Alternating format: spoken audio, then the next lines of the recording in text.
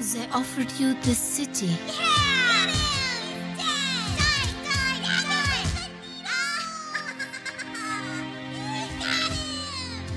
And you refused it.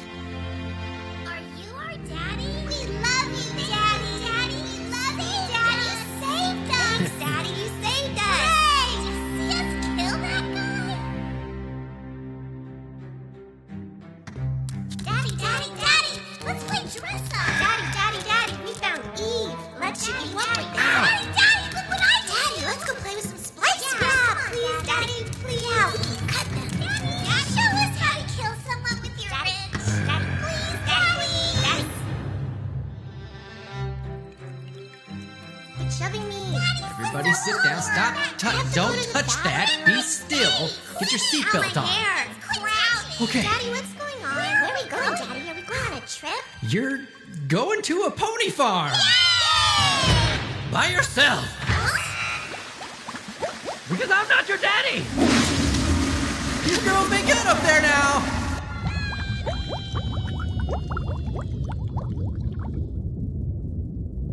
Bye.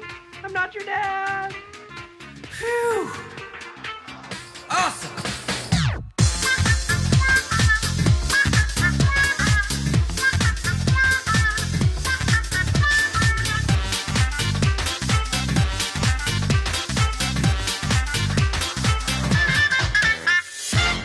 Welcome to the Zanzizi podcast with Rad Dad 2023, and today's special guest, The Beard, talking about Bioshock.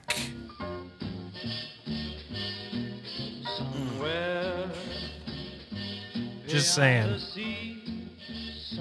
What a series. Gosh, howdy. The soundtracks to these games are incredibly... A chef's kiss. They're perfect. Well, full disclosure, when I want to say it was 2007, Lights at Sea had band practice, and I went to the local video store, and they had those $20 budget games you could buy. Oh, yeah. Because it was kind of how they made extra money, was selling DVDs, Blu-rays. I don't even know if Blu-rays were then. But either way, I saw, after hearing so much praise from my drummer about this amazing series called Bioshock, I went and I picked up an Xbox 360 and a copy of Bioshock.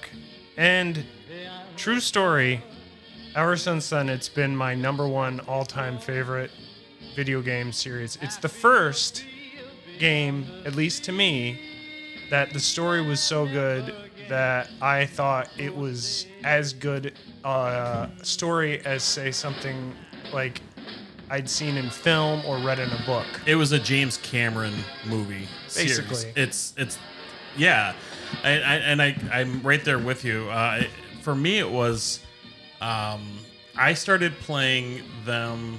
It wasn't until the second game, actually, and that was because my brother had been harping on me for a few years, like, "Dude, you gotta play Bioshock, and I was like, no.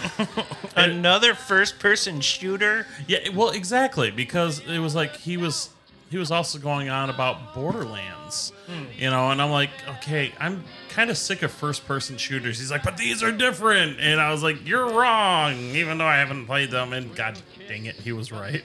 And the thing about it was, and that's the thing, is that I think that games like that are the type of games that people who suffered from Call of Duty fatigue by that point were ready to experience something different. Yes. And it's there in spades. I mean, the thing that stands out about Bioshock, especially if you started off on the first one, is the amount of depth. 10,000 leagues under the sea, but the story is just it hits you. It takes you on this adventure that you don't see coming until you finish it, and you're just left flabbergasted by what you just experienced. True. And you continue on with Bioshock 2. which, I mean, I'm sure we'll get to. It's part of the story, but it's not. Yeah. But more importantly, when you get to Bioshock Infinite and you play that game and the DLC, which I can't stress enough, and I'm sure we'll talk more about that later. We will. When you get this full story, that's like, wow. Like, I still, to this day, will praise the story of Bioshock as one of the best in video games, period. I agree. My number one franchise, my number one game. So, continuing on, Bioshock is a retro-futuristic video game series created by Ken Levine, published by 2K and developed by several studios, including Irrational Games and 2K Marin. The Bioshock games combine first-person shooter and role-play elements, giving the player freedom for how to approach combat and other situations, and are considered part of the immersive sim genre. Additionally, the series is notable for exploring philosophical and moral concepts with a strong in-game narrative influenced by concepts such as objectivism, total utilitarianism, and American exceptionalism. The series consists of 3 main games: Bioshock 2007, Bioshock 2 2010, take place in the 1960s in the fictional underwater city of Rapture. Bioshock Infinite is thematically and narratively tied to the first games and takes place in 1912 aboard the floating city of Columbia. After Infinite's release, Irrational Games was downsized and rebranded as Ghost Story Games to work on smaller titles, while 2K Games retained rights to Bioshock. The publisher announced that a new Bioshock game was in development by Cloud Chamber in December of 2019. The game series has received critical and commercial acclaim. The series has sold more than 41 million copies by November 2022, making the series one of the best-selling video game franchises of all time.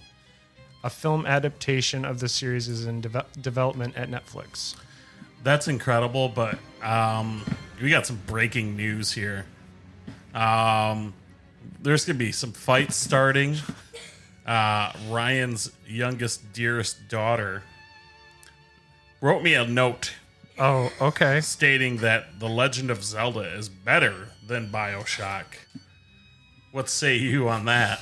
Well, she's got youth bias right now, but that's okay. I mean, The Legend of Zelda also has an additional 20-something years of history on it, but... In games. Yeah. Yeah. But...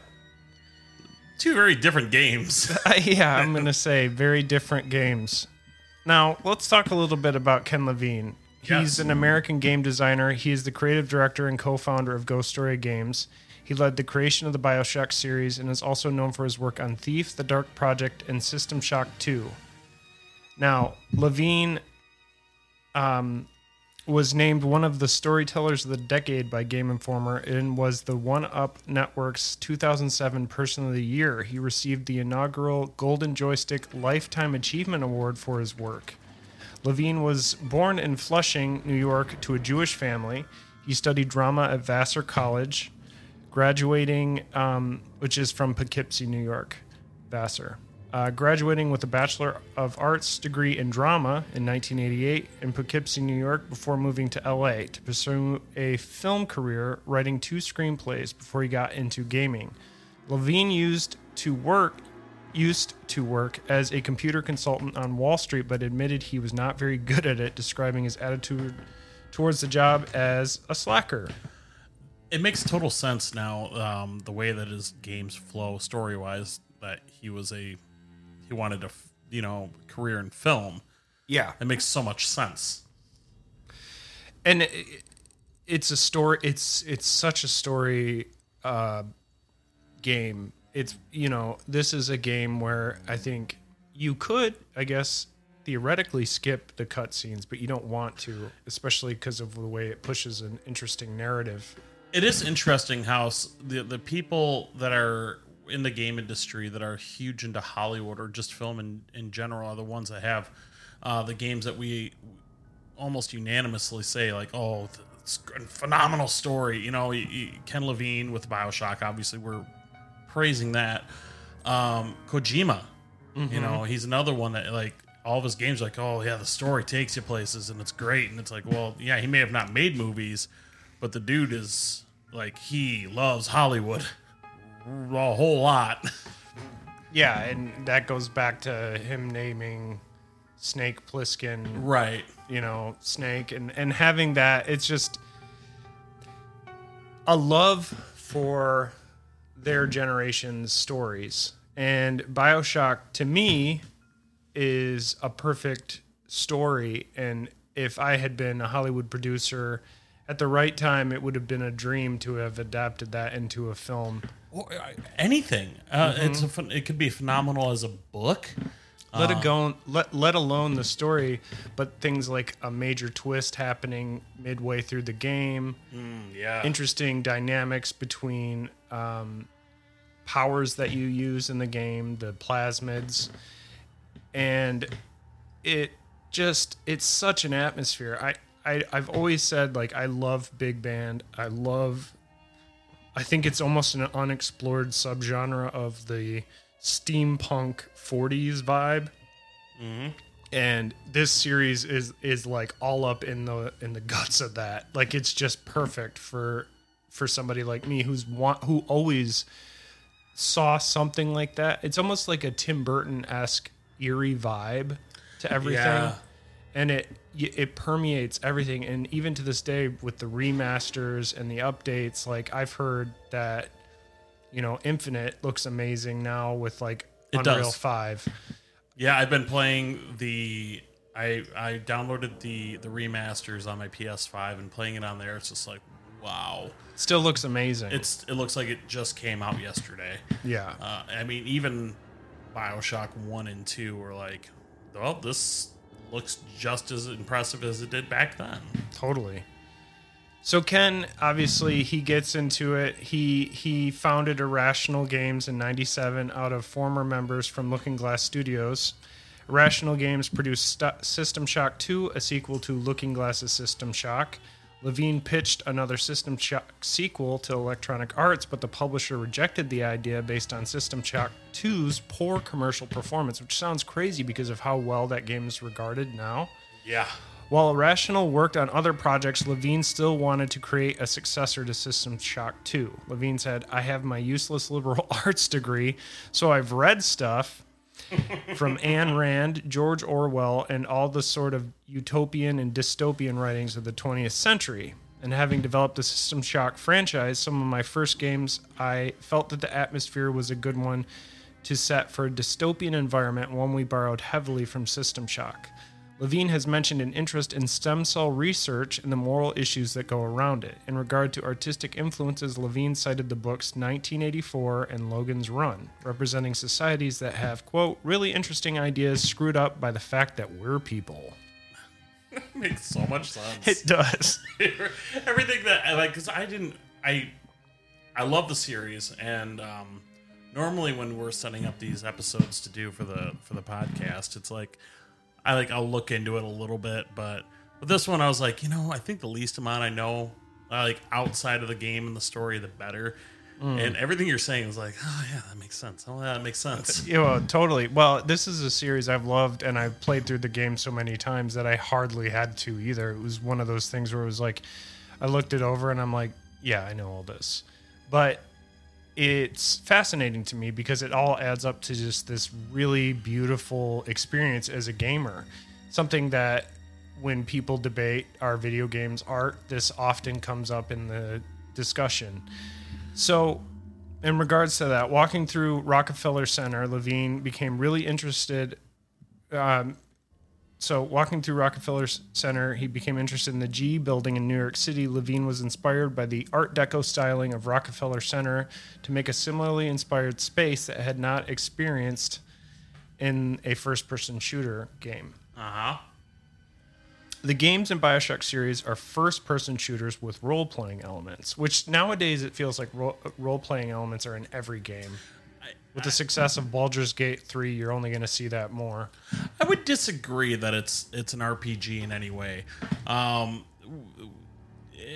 There's really nothing as far as like you don't technically level up. You know, you can get the Eve and you can put it towards having your like powering up your abilities and whatnot. Or you use money to get like different ammo for your guns and stuff. But I mean, this is more of an action adventure than it is an RPG to me. True. But in 2007, probably having anything that isn't just like power ups and shooting This is becomes, oh, dude, that's role playing, dude. Yeah. Well, and I mean, in the first game, I guess specifically, it's You do. I guess you are playing as a person. If every big game in turn influence all the future games, I would say that you do have in a style, in a way, you are making your way through a map that you're trying to explore. Yeah. So there's some exploratorial elements, but nowadays, again, like any Tomb Raider, any Uncharted or anything like that, you are exploring the map. They guide you somewhat so that people like me who are like, where the hell am I supposed to go? One might say that especially the first Bioshock has a Metroidvania. Yes. Because, you know, you have to have like certain plasmids to get through certain spots. You just basically upload your consciousness after you die to another Vita chamber or whatever, as long as you've unlocked it, kind of thing. So the first game, anyway, it comes out, and I want to discuss kind of the breakdown of the first game. Bioshock was released August 21st, 2007 for Microsoft Windows and Xbox 360. A PlayStation 3 port was released on October 17th, 2008. The game was critically very well received, with positive reviews that praised its morality-based storyline, immersive environment, and Ayn Rand-inspired dystopian backstory. According to Take-Two's chairman Strauss Zelnick, the game has sold around 3 million copies as of June 2009. Oh, okay. I was gonna say, that's it? No, it's way more than that. Bioshock takes place in 1960 in the fictional underwater city of Rapture, built in the late 1940s by business tycoon Andrew Ryan. What a cool cat. Yeah. It was meant to be a laissez-faire social environment for individuals to work, live, and prosper out of the increasingly oppressive hands of the world's governments and authorities. Dr. Brigid Tenenbaum, Dr. Yai Sekong, and other scientists discovered a substance called Atom, harvested from sea slugs that could be made into plasmids that gave the users psychokinetic powers. Frank Fontaine, a former gangster and businessman who brought black market goods to Rapture, found a way to harvest Atom by implanting the slugs in the bodies of young girls, little sisters, who you heard in the opening clip, and profited from this. Ryan led an attack that apparently killed Fontaine and seized his Atom production facilities. To protect the little sisters, Ryan created Big Daddies by conditioning and mutating humans into armored diving suits. Leading up to New Year's Eve 1959, a new figure, Atlas, rose from the worker classes to lead a revolt against Ryan, killing many and leading Ryan to mutate a number of his followers into splicers to protect himself, creating the downfall of Rapture's utopia. Whew. If James Cameron said that to me, I'd have been like, take all these monies and pushed a giant bag with a $sign on it. And that's what I have to wonder. Like, if they're making this into a movie, are they doing the first, like, Bioshock? I want the first Bioshock to be a movie. It has to be its own movie. Yeah. Like, you don't have to do Bioshock 2, but, like, at the very least, make Bioshock 1 that can be contained, and it would be incredible. I mean, even James Cameron, would you kindly make that movie? Yeah, would you kindly? I say an 8-episode treatment on Netflix or HBO, perfect. Yes. Just do it. In 1960, Jack, the player character, is in a plane crash, which I love the setup of the first game. The plane crash in the beginning. Yes. The way that it even to this day looks in remastered, it sets the tone so perfectly, because it's like you have no control. You're in a plane. You crash. You pull out of the water and there's flames on the night sky. And then you see, as you turn and the plane slowly starts to drift under the deep, dark ocean, a lighthouse. which leads to tomfoolery and hijinks Oh god dang. and all the fun. So good. So, near the lighthouse, which houses a bathysphere that takes the main character, Jack, to Rapture. Atlas contacts Jack to ask his help against Ryan's forces. Jack discovers the Little Sisters and is warned by Tenenbaum not to harm them, which is a choice in the game. Yes, that is the one, and this choice does affect the ending of the game that you have. Indeed. And it's very, very cool the way this happens. As Atlas continuously asks you around the game with a "would you kindly?" Yeah, it would be, and you don't really catch on to it. It isn't until you know, like, because he'll be like, "Hey, yeah, would you kindly go open this door so you can do the You same? just Would you think- kindly pick up this weapon and attack?" And you're like, "Okay, like, yeah, it's telling me to, yeah, I got to pick up this weapon and fight the things." It's remapping your whole genetic system, boyo. It sure is. And you don't discover that until what, like 3/4 through the game, or is it at the end? The big twist, yeah. that's about half. Is it half? Okay. It's earlier than people imagine, but I will say this, no spoilers. If you haven't played the game, if you're one of few that haven't, we'll allow you to go into it knowing that you're going on a ride. Yeah. And it's a fun game. And whether you choose to be a bad boy or a good boy, you're going to have fun. There's 2 different endings from what I know. Yeah. There's only 2. But as it happens, you go through the whole game. There's bosses. There's a final boss battle. That's all I'll say about it. I think it's a rewarding experience. You should check it out. I highly recommend it. It plays perfect on any platform at this point. Now, And yeah, the remasters, they're always on sale. I mean, I saw, because we're trying to convince TJ to play it, and it's like, yeah, they have the collection, the remastered collection on sale right now for $9. yeah, I had thought about having Sad Dad on this for the series, but I'd rather him come back on another video game episode and we can go, would you kindly tell us what you thought of the Bioshock series? Let's get into 2 now, though.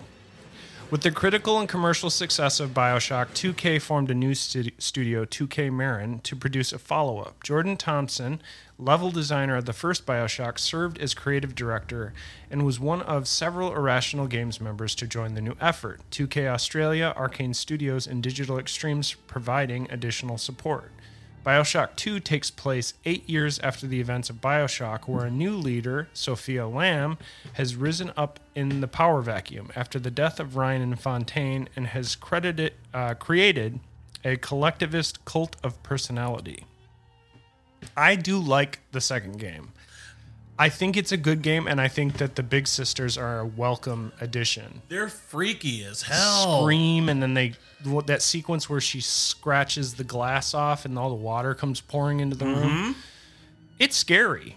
Yeah, I mean, there's definitely horror elements in all the games, and that was actually, I was gonna say that's one of the memories I have playing Bioshock 1. One of the creepiest moments to me, especially because I had a little newborn. Yeah. And I got to the sequence when you go up the elevator and you turn and you see a light and you see a woman like reaching down into a crib, and you're like, oh, this is like cool. There's somebody else here, and then you go around and it's definitely not what you think it is. No, it's not. And it's like, oh, It's pretty early in the game too. Yeah, it's like in the first 20 minutes. I'll break down a little bit more of the story because it's really interesting. So basically, like I said, there's this collectivist cult of personality led by Sophia Lamb. Prior to the events of Bioshock, Lamb used mind control to have the Big Daddy Delta, the player character, commit suicide, thus severing the psychological bond between him and her daughter, Eleanor, the little sister he was assigned to protect. Delta is resurrected 10 years later by Tenenbaum and the Little Sisters and is told that unless he reestablishes his bond with Eleanor soon, he will fall into a coma or die once more. Delta fights his way through splicers as well as those loyal to Lamb, establishes his loyal to Lamb, defeats Lamb and sacrifices himself to help Eleanor. Tenenbaum and other little sisters escape Rapture. The game features a multiplayer component set during the Civil War before the events of the first game and featured downloadable content, including a single-player expansion that was highly regarded called Bioshock 2 Minerva's Den. Bioshock 2 was worldwide release February 9th, 2010. It was critically praised, though not as highly as Bioshock, and sold more than 3 million copies, though its performance was considered disappointing by 2K.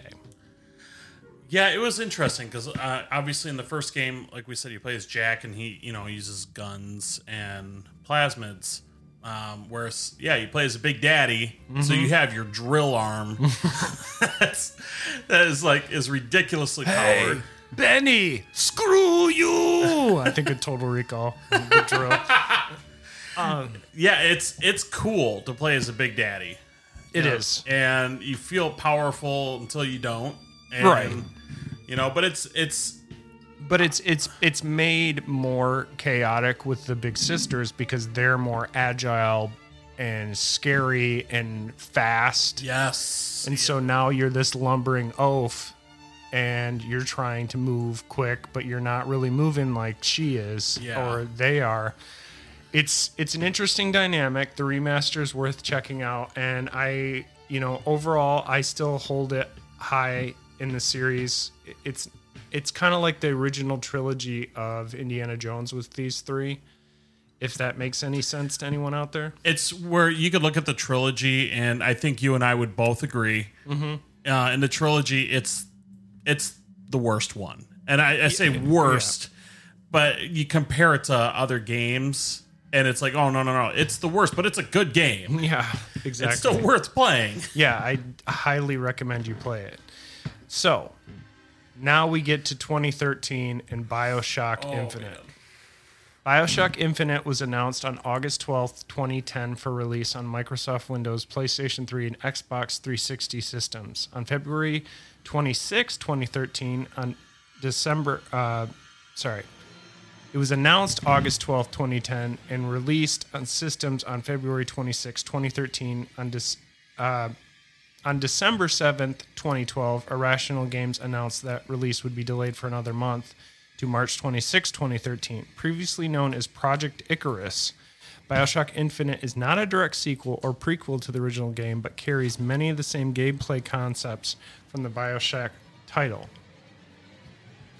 Yeah, there's definitely a lot as far as your gameplay and stuff that is reminiscent of the other Bioshock games. Although I would almost say that the action is more forgiving because whereas in especially Bioshock 1, because it's Infinite is more like 1 than it is 2 because you're playing as a human. Mm-hmm. Where in the first game you had to be careful when it came to ammo because it was expensive and you did not find a lot of it. Whereas in Infinite, it was dropping all the time, so you never had to really worry about conserving ammo. Right. But yeah, that I would say that's one of the big things. And then you also have your I don't think they're called plasmids. I can't remember what they're called, but you have your special abilities that you use. Well, okay, so basically you had dual wielding, I think, in the second one as well. Like that was one of the newer things. I mean, obviously Halo had kind of done it, but in Bioshock, that was kind of like a nice little thing to be able to throw fire and also skewer somebody with a screwdriver. Right, and it was.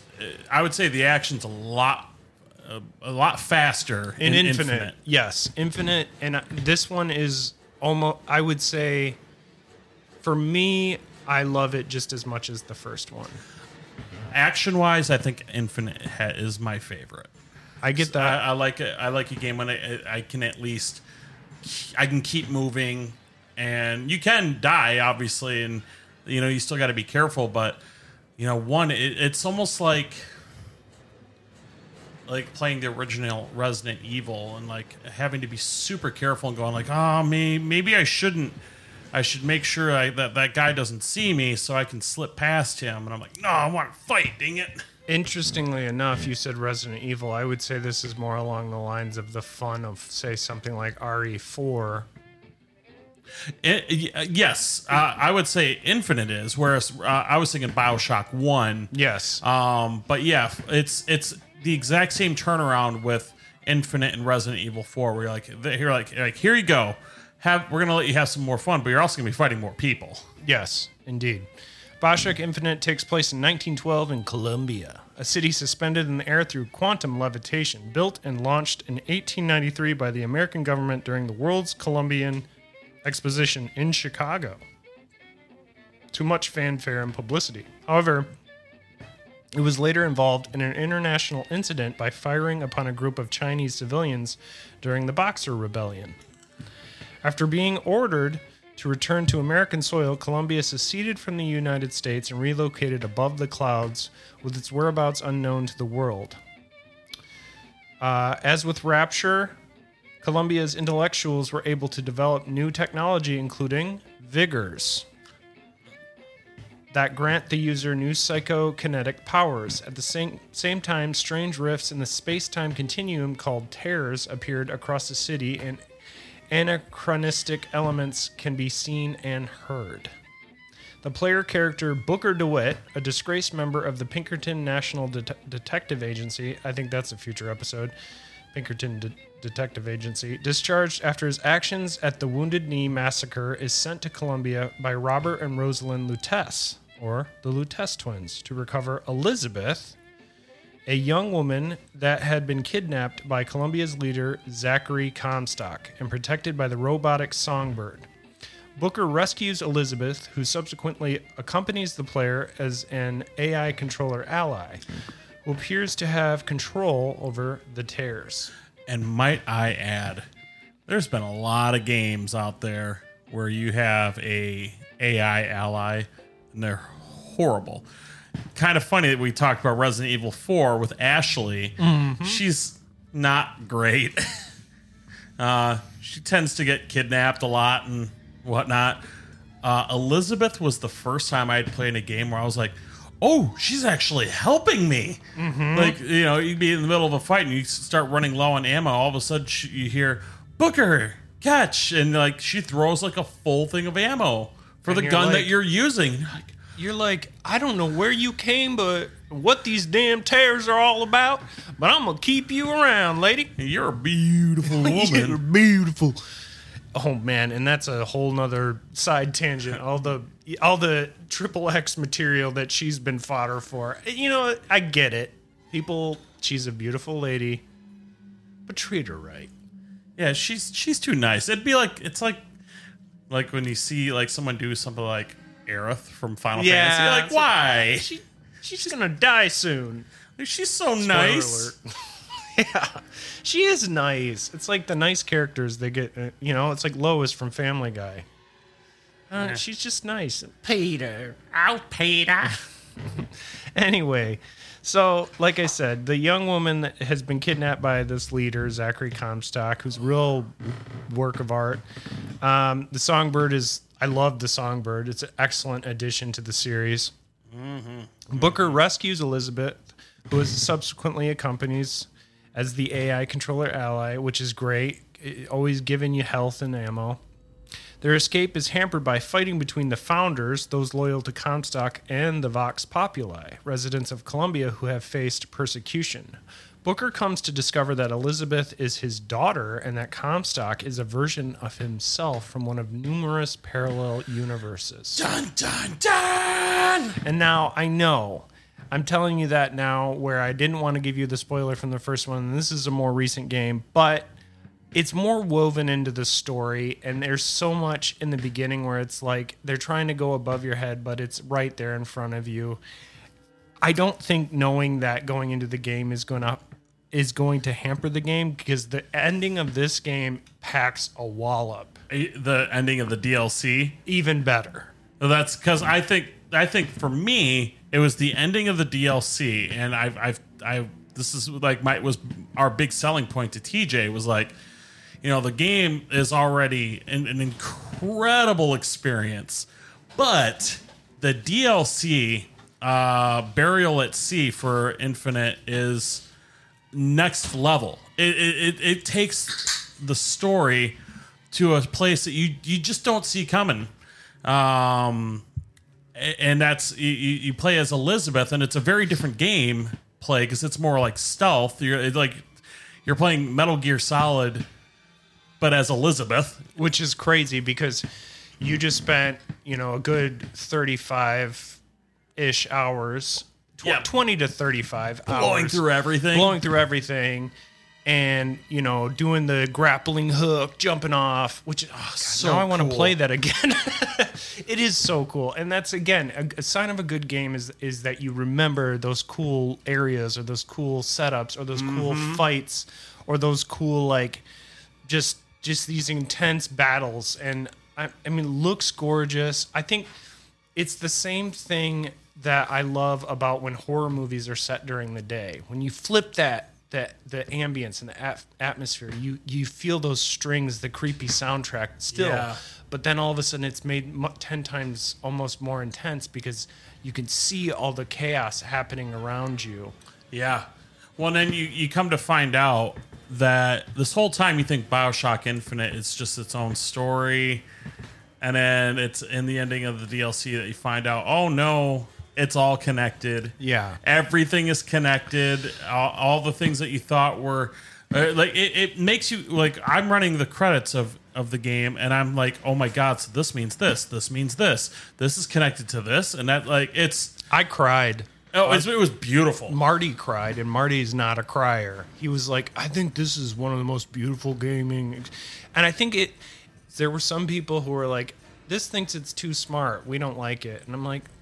Who cares? If it makes you feel something, it's doing its job. It's impossible that it doesn't make you feel something. I believe that wholeheartedly, and I recommend that you play all 3 of these games. And like you said, the Burial at Sea DLC, it came out in February 2014 while promoting Burial at Sea Episode 2. Series director Ken Levine revealed that Bioshock Infinite would be Irrational Games' last game in the Bioshock series. At least for Irrational. And we talked about the downloadable content expansion. The first part came out November 12th, 2013, and the second part came out March 25th, 2014. And you have to play both parts. If you loved the first game, it's almost like the game ends with the DLC circling back to the beginning in a way. It goes full circle. And it adds all the intense elements of Infinite and just makes it flow in such a beautiful narrative. Like I said, this whole series is like the original indie trilogy in quality wise, and in some ways I think the third installment expands on the first narrative to make it even better. Yes. And I think if you were to take those 3 games and you expand on that 8-episode series based on just the first one, you could have an amazing 4-season epic. Just saying. I know Hollywood guys occasionally will dabble through these podcasting worlds, but I'm throwing that out there. I would love to do it. I don't have the time. I've got 3 kids, 5, and a girlfriend and a band about to put something out, and I got to put energy into that. And Josh and I have music we're working on, and I got to put energy into that. But I'm saying, Hollywood people, this is man, what a story. What a story. What a soundtrack. Amazing music. I want to ask you, what was the moment in the series? There had to have been a moment that you constantly go back to, whether it's watching on YouTube or something, going that was the moment that I knew I was in love with this experience. In the first game, it was probably the moment you first enter into the little sisters' kind of their hiding area. Oh, that was the first moment that I was like, this is a work of art. Now, in the game overall, when I cemented the series as my favorite video game series of all time, it was the ending of Infinite. And then even exacerbated with the Burial at Sea DLC Part 2 at the end. Burial I get at Sea chills Part talking 2, about yeah, it's absolutely same. The moment I'll constantly go back to though on YouTube is, and this is such a short, like 1 minute part of Infinite, is when you first start the game, you just get to Columbia, and like you're walking around like, whoa, this is crazy, this giant city in the clouds, and you hear singing, and you're like, what is that? And you find it, and it's a 4-piece quartet singing God Only Knows. And I remember just stopping the first time and watching them perform this, and like, wow, this is beautiful. And and to this day, like I still will go and seek that out because it's a beautiful rendition, and it's just, I don't know, it's something about them taking this piece of music that was clearly not out in 1912, but putting their own spin on it. And that's the thing that they did a lot with in Bioshock Infinite. There's a couple different songs that were more modern that they gave that classic feel to. We'll let you guys get those surprises, because if you haven't had that experience, you nailed it, man. I mean, I could do, and maybe in a future episode we can, when we talk about like our favorite games of this year or whatever, we can circle back to some things on it after people have had a chance to listen to this and let us know what you guys think. But hearing those renditions, those 1912 barbershop quartet versions of modern, it's amazing. Because you don't really get what it is until you stop and you listen. You're like, wait a second, Is that this song? Yeah. Like, holy crap, it is. Yeah, this is awesome. And there's not only just the one, like you mentioned. There's quite a few. Yeah, a good solid like set list of them. So Bioshock Infinite, like we said, it ended up being Irrational's last game on this series, and Levine let go of most of the staff of Irrational Games in February 2017 and rebranded the division as Ghost Story Games, within 2 games to work on smaller narrative titles. Totally cool. As long as he keeps making things, that's what I care about. Yeah, the man needs to continue making games because he's really good at them. He has a voice, like Kojima. He has a voice. Don't let these guys stop. Like Miyamoto, please, for the love of God, praise you and all great creations you have given us. Yeah. Keep making games, As long as they have ideas, even if they're not like in the studio with it, like hey, here, oh, Kojima, tell us. Cool, here's the story, but we need a cool spin. Exactly. A good twist. And he'll say, they're like, oh, damn it, Kojima, you're so smart. And they'll just cry tears of blood, and like light will shoot from the sky, and then these guys are like the most incredible storytellers, and you get there. It's like a great director, like we love John Carpenter for Halloween and The Thing. And we love Stephen King for his storytelling in books and how they've impacted art.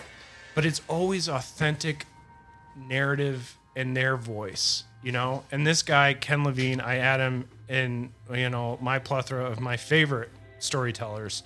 And as he said, he's continued. He wants to do smaller narrative stories. Following Levine's decision, 2 games stated that the Bioshock series would continue, though, telling Game Informer they, quote, look forward to exploring the next Bioshock. In May 2014, 2K Games stated that the work on the Bioshock series was continuing with 2K Marin at the helm. Despite the fact that in October 2013, 2K Marin had reportedly been shut down by 2K Games, it was reported that work on this title had started as early as 2015 at the Austin-based third-party studio Certain Affinity. However, by 2016, 2K decided to pull the project from Certain Affinity and bring it in-house, establishing a yet-to-be-named studio, as well as rebooting the development process. Previously, Kotaku had reported in 2018 that several employees from Hangar 13, another development studio within 2K Games, had joined a new studio in the San Francisco area and were working on a project known under the working title Parkside, believed by other Hangar 13 employees to be a Bioshock title. 2K formally announced in December 2019 that a new Bioshock title was under development, but was still some years from release. The game is being developed by a new internal studio, Cloud Chamber, with offices based in San Francisco, 2K Marin's old offices, and a newly established location in Montreal. The studio is led by Kelly Gilmore, who had previously worked at Firaxis, who I do love them. They did the XCOM games. The lead staff include lead art director Scott Sinclair, who had worked on the first Bioshock, Jonathan Pelling as design director, who had previously done work for Bioshock and Infinite, and Hogarth de la Plante as creative director after having worked on the other Bioshock games in numerous roles. Interesting. I'm torn on this because it's like, okay, it's cool that you got some people that were there for the original projects, but you don't have Ken Levine. I know. That's the trickiest part. And Yeah. I do have some updates on Levine because there was a game announced and I lost my shit when I saw it. So there was a version of Bioshock for the PlayStation Vita handheld console, tentatively known as Bioshock Vita, was announced at the 2011 Electronic Entertainment Expo by Levine during Sony's press event alongside the introduction of the console. Levine later described the title as still in the works. Unfortunately, in interviews in December 2012, Levine revealed that little work had been done on the game as the dealing with working with Sony was in the hands of Irrational's publisher, Take-Two Interactive. Though he was still interested in the title, Levine revealed in July 2014 that the deals between Sony and Take-Two had failed. Boo! 2 Bioshock novels have been released. Bioshock Rapture, a prequel to the first Bioshock written by John Shirley, was published by Titan Books on July 19, 2011. Bioshock Infinite, Mind in Revolt is a novella written by Joel Fielder and Ken Levine, offering insight into the world of Columbia and the motivations of Daisy Fitzroy, the leader of the Vox Populi. Did you read either of those books? No, I know somebody who read Bioshock Rapture, though. I did. Really? What did you think? It was a long, long time ago, but I do remember thinking it was a very good book. My brother actually was one who had it. I have watched a fan film of Bioshock online on YouTube Okay. that I'll link on our social media. It's fantastic.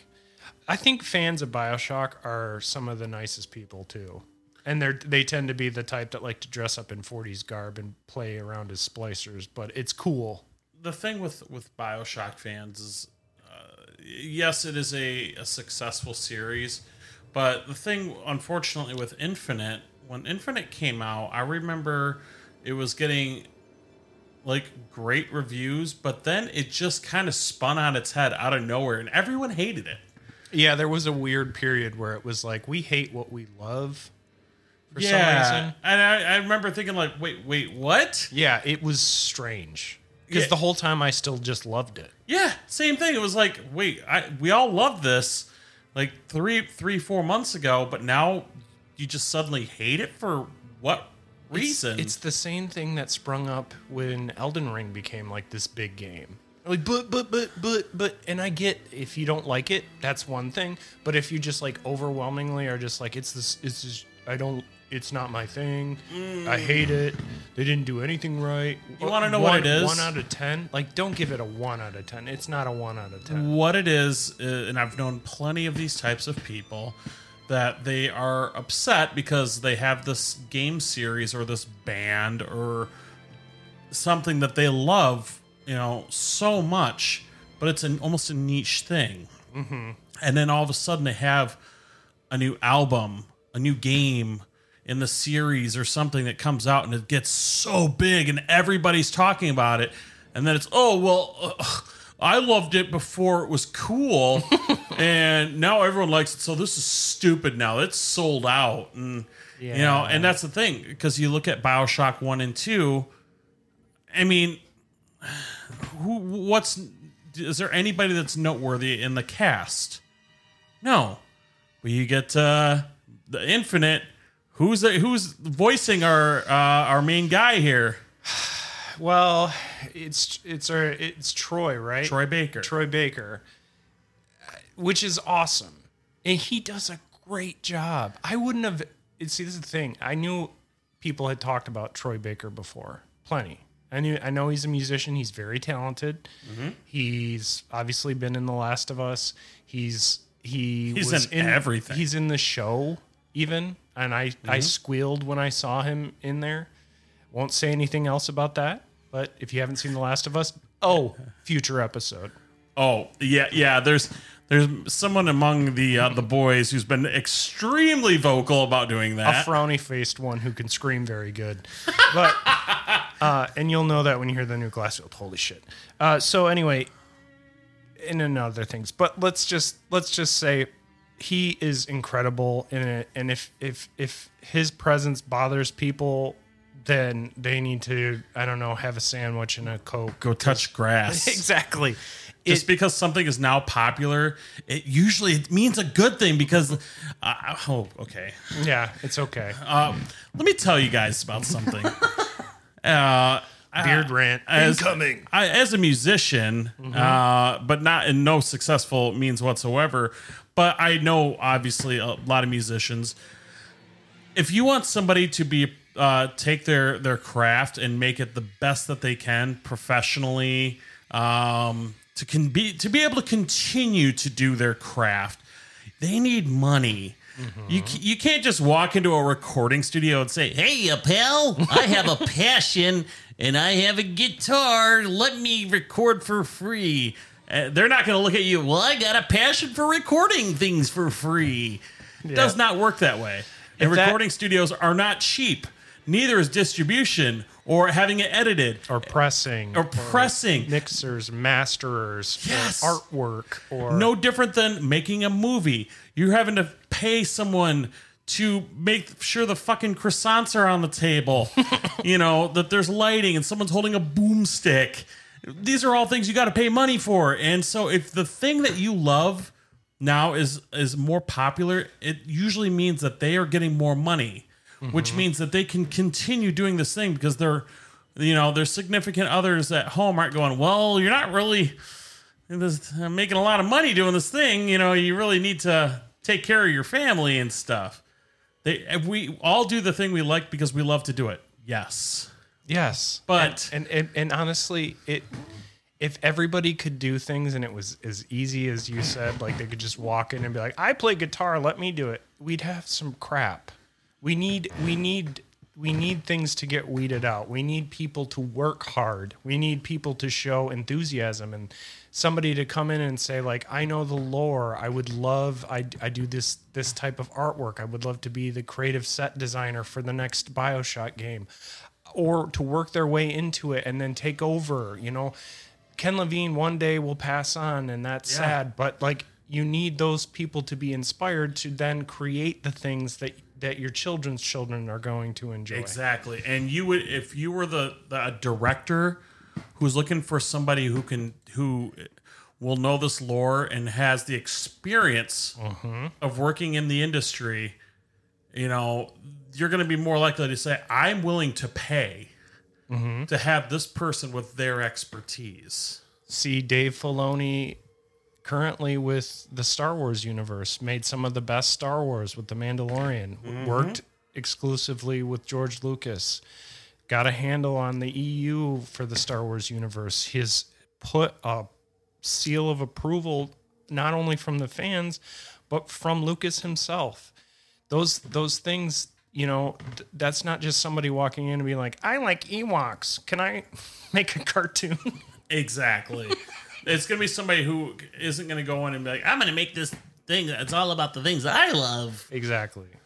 And that's the thing, is that people who like video games can get a bad rep, and that's understandable because gamers are everywhere and everyone.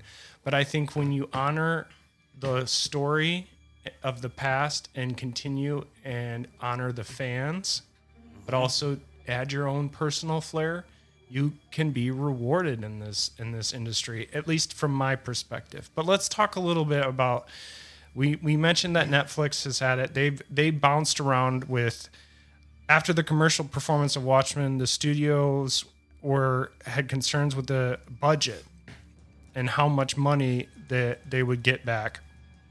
The performance of Watchmen, the studio had concerns with the $200 million budget for Bioshock, and Gore Verbinski, who was involved, actually left the project. Universal subsequently brought a new director in to work with a smaller budget, but with whom Levine and 2K Games did not feel was a good fit for the material. So he has had Hollywood, training. I think, we want an R rating. It has to be an R rating. It has to. Has to be. I mean, I don't need no PG-13 unless it's like a PG-13 from the 70s where things are in 80s where it was wild. But like it needs, in this day and age, needs an R rating. Yeah, because I'm sorry, the Big Daddy is going to be brutal.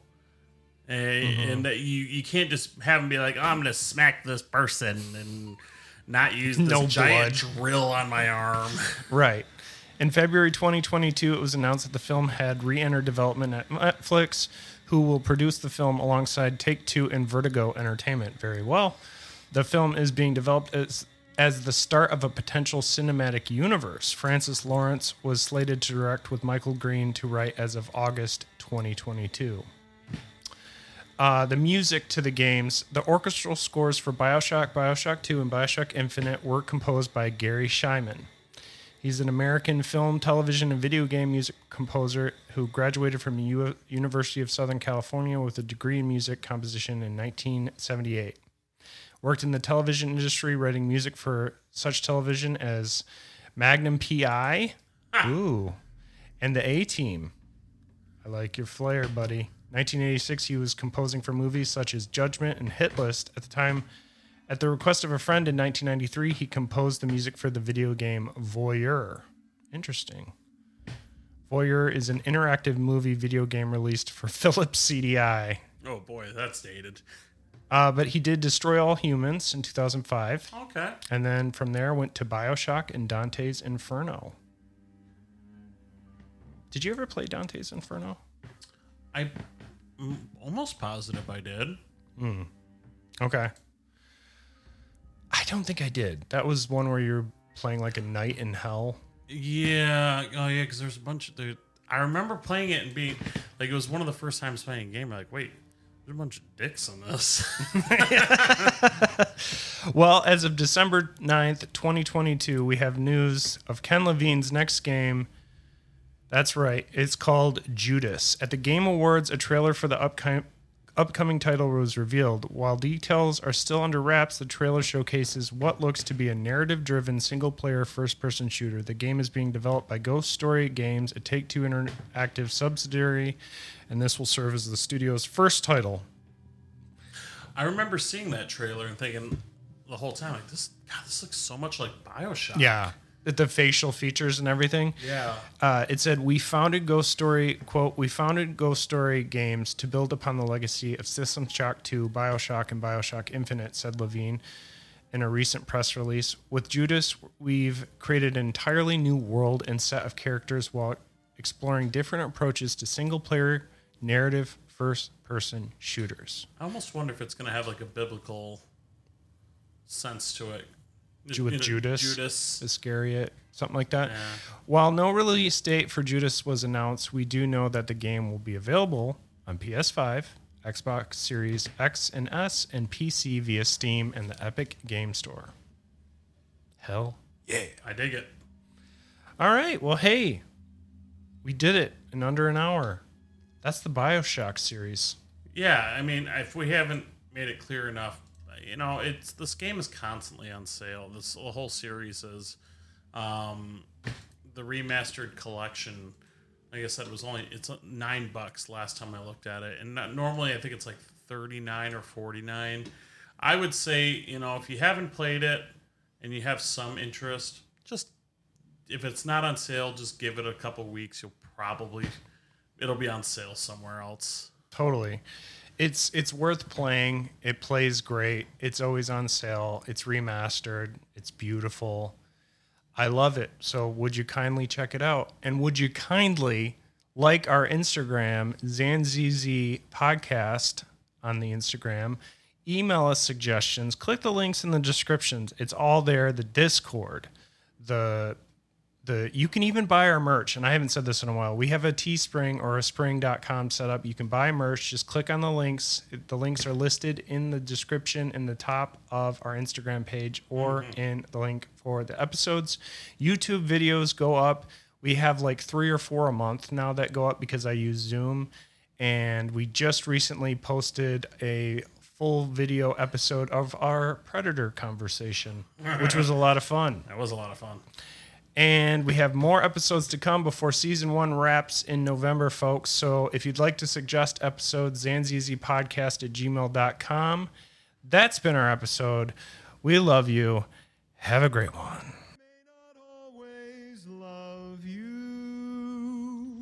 But long as there are stars above you, you never need to doubt it. I'll make you so sure about it. God only knows what I'd be without you.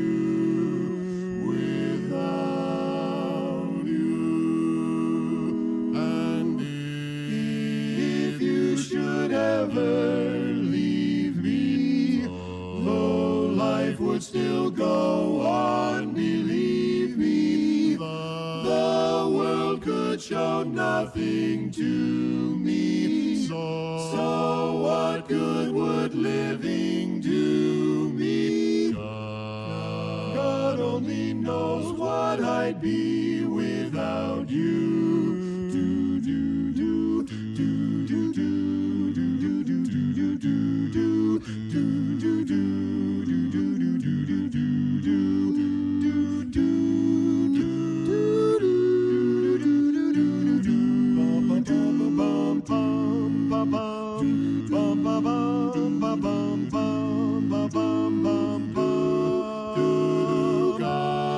God only knows what I'd be without you.